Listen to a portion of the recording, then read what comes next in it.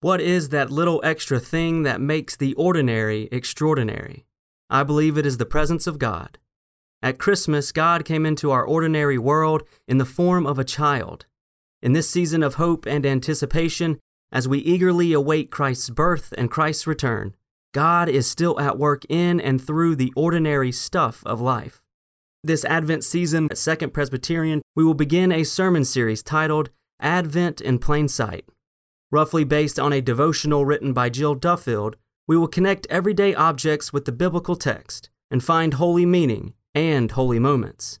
We hope this Advent season will be an extraordinary one that allows us all to see God in and through ordinary things.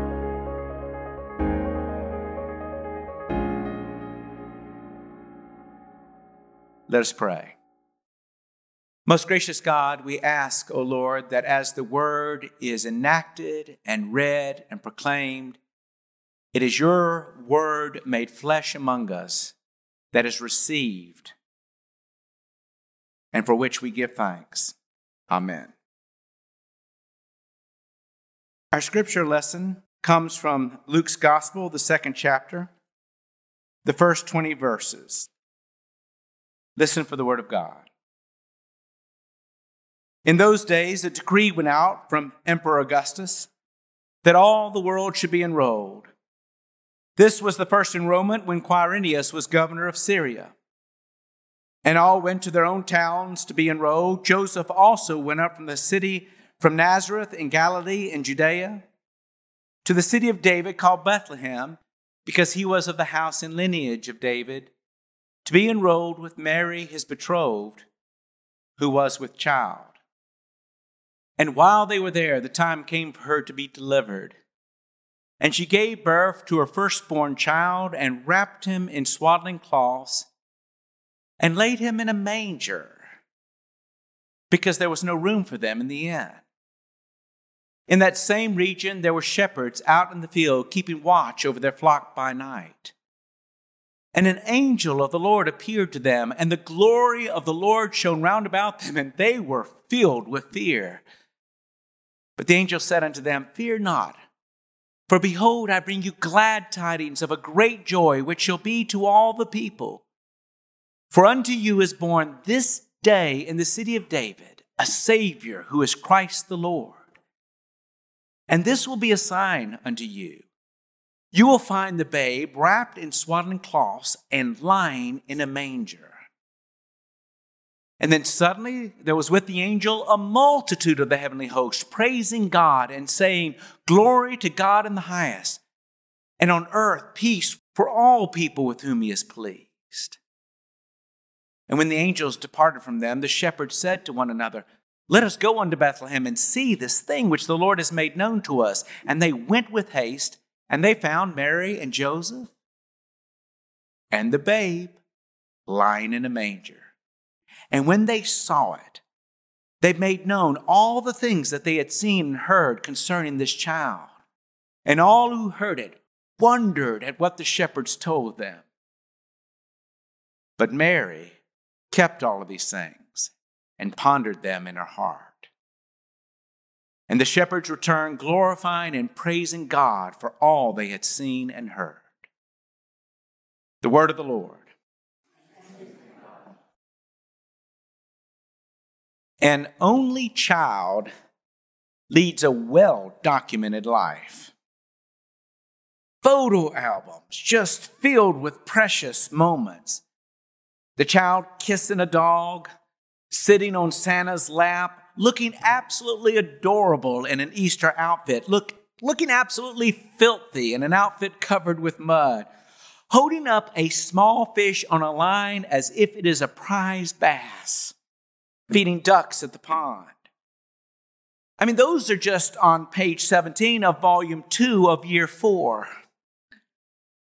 And get a parent talking about an only child. I mean, goodness, that's not hard to do. They'll talk about their kid at book club, at work, at the grocery store, in email chains, in text chains, to the passenger sitting next to them on an airplane, to the dentist and the dental assistant with a sharp instrument and a hose in their mouth. Get the parent talking about an only child, and there'll be this endless supply of precious memories what happened on the soccer field, or during a recital, or on vacation, that Kraft made at school, the funny thing said during a children's sermon. Yes, well documented is the childhood of an only child. The Gospel of John says that Jesus is God's only begotten Son.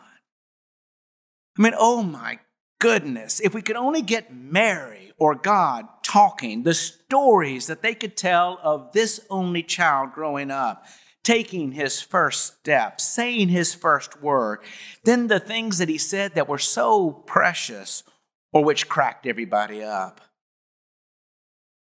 But we don't have those albums showing us the pictures. And the Gospels don't tell us the stories. Not many of them anyway. The Gospels give us only 3. I mean, 2 of the Gospels, Mark and John, do not have a single story about Jesus as a child. Matthew's Gospel simply reports Jesus being born. That takes 1 verse. Then tells the story of the Magi coming, leading to the report about Joseph taking his family to Egypt to keep them safe. Luke's Gospel is the most generous. It tells 2 stories. One of Jesus at the temple for something that we might today call a bar mitzvah, and of course, the story of his birth, which you heard earlier. And we love that story. I mean, that it's all we've got, really. It's the only story of any depth that we got makes us love it all the more. I mean, truly, that story is precious. I don't think, though, that Luke meant it to be heard in that way. I don't think that when Luke tells of Jesus' birth, he meant it to be heard as an "isn't that precious" memory. I mean, yes, over the centuries, the story of Jesus' birth has become a precious story, but I don't think it could have been further from Luke's mind when he put pen to parchment that there would be these Christmas pageants with children dressed up as Mary and Joseph and the shepherds and the Magi and the angel and even the animals. He'd be astounded at how many manger scenes are sold and placed in homes and churches and businesses. Those Christmas cards that are mailed out by the millions with peaceful and beautiful images of the circumstances of Jesus' birth would shock him, especially since his focus was always more on what happened at the end of Jesus' life than at the beginning. Now, to be clear, I have no problem with how precious has become the story of Jesus' birth.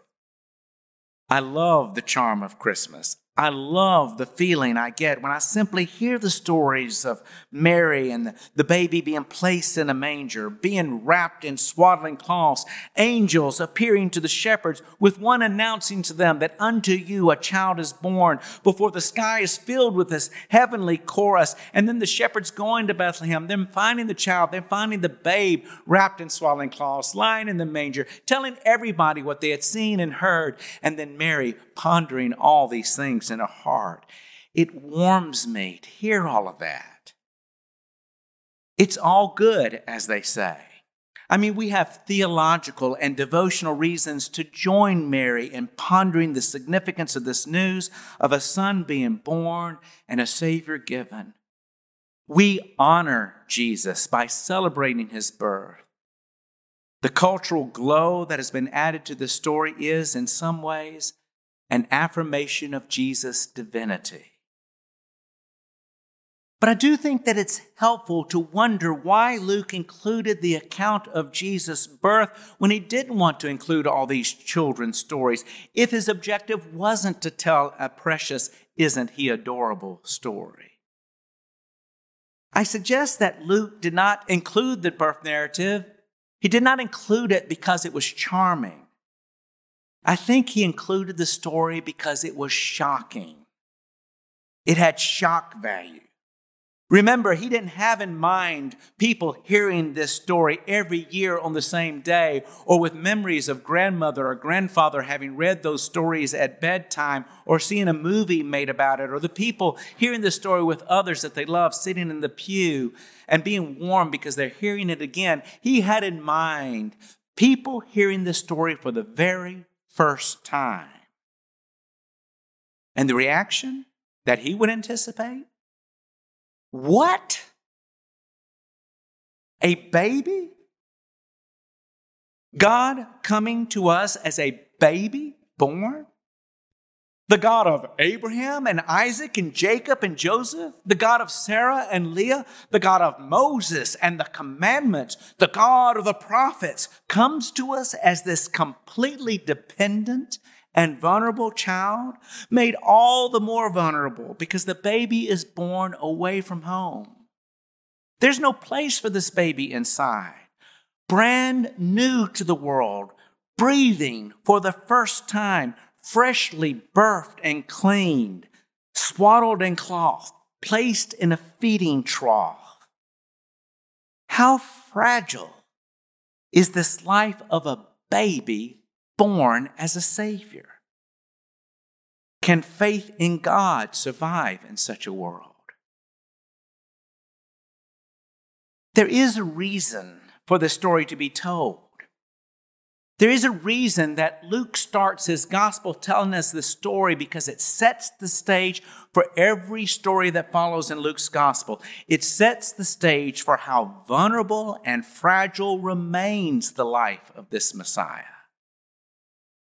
We need to know from the get-go that life remains fragile even with God. And yet, even in the fragility and even through the vulnerability, the love of God persists. The power of God to forgive and to save somehow keeps shining through. It keeps shining through in the life that Jesus leads. And so we hear the story of how Jesus is in peril as a targeted man, yet he somehow, even though everything's at stake, even in the midst of great risk, speaks with conviction and courage and speaks the truth. How he's mistreated and still finds a way to forgive. How he has to die and yet not even death can overcome him. That's why Luke includes the story of Jesus' birth, not because Jesus is adorable, but because God's love is both so vulnerable and so powerful, so human, and yet so divine. And we need to hear that because, when we're honest, we know that life is fragile. We know our lives are fragile. Now, often we go through life thinking that we're in control, certain of living many tomorrows, confident that we can handle anything that comes our way. And you know what? That's good. We should live that way. We should live with confidence and with hope for the future and with joy. But Luke is telling us at the very beginning that life is fragile, and yet even so, it's to be lived with love and hope and commitment and joy. This life that we live is so worth living because though fragile it can be, God is with us. That God is Emmanuel with us is what makes our vulnerable lives worth living. I guess you could say that's what even makes our lives precious. Second Presbyterian, finding direction by following Jesus.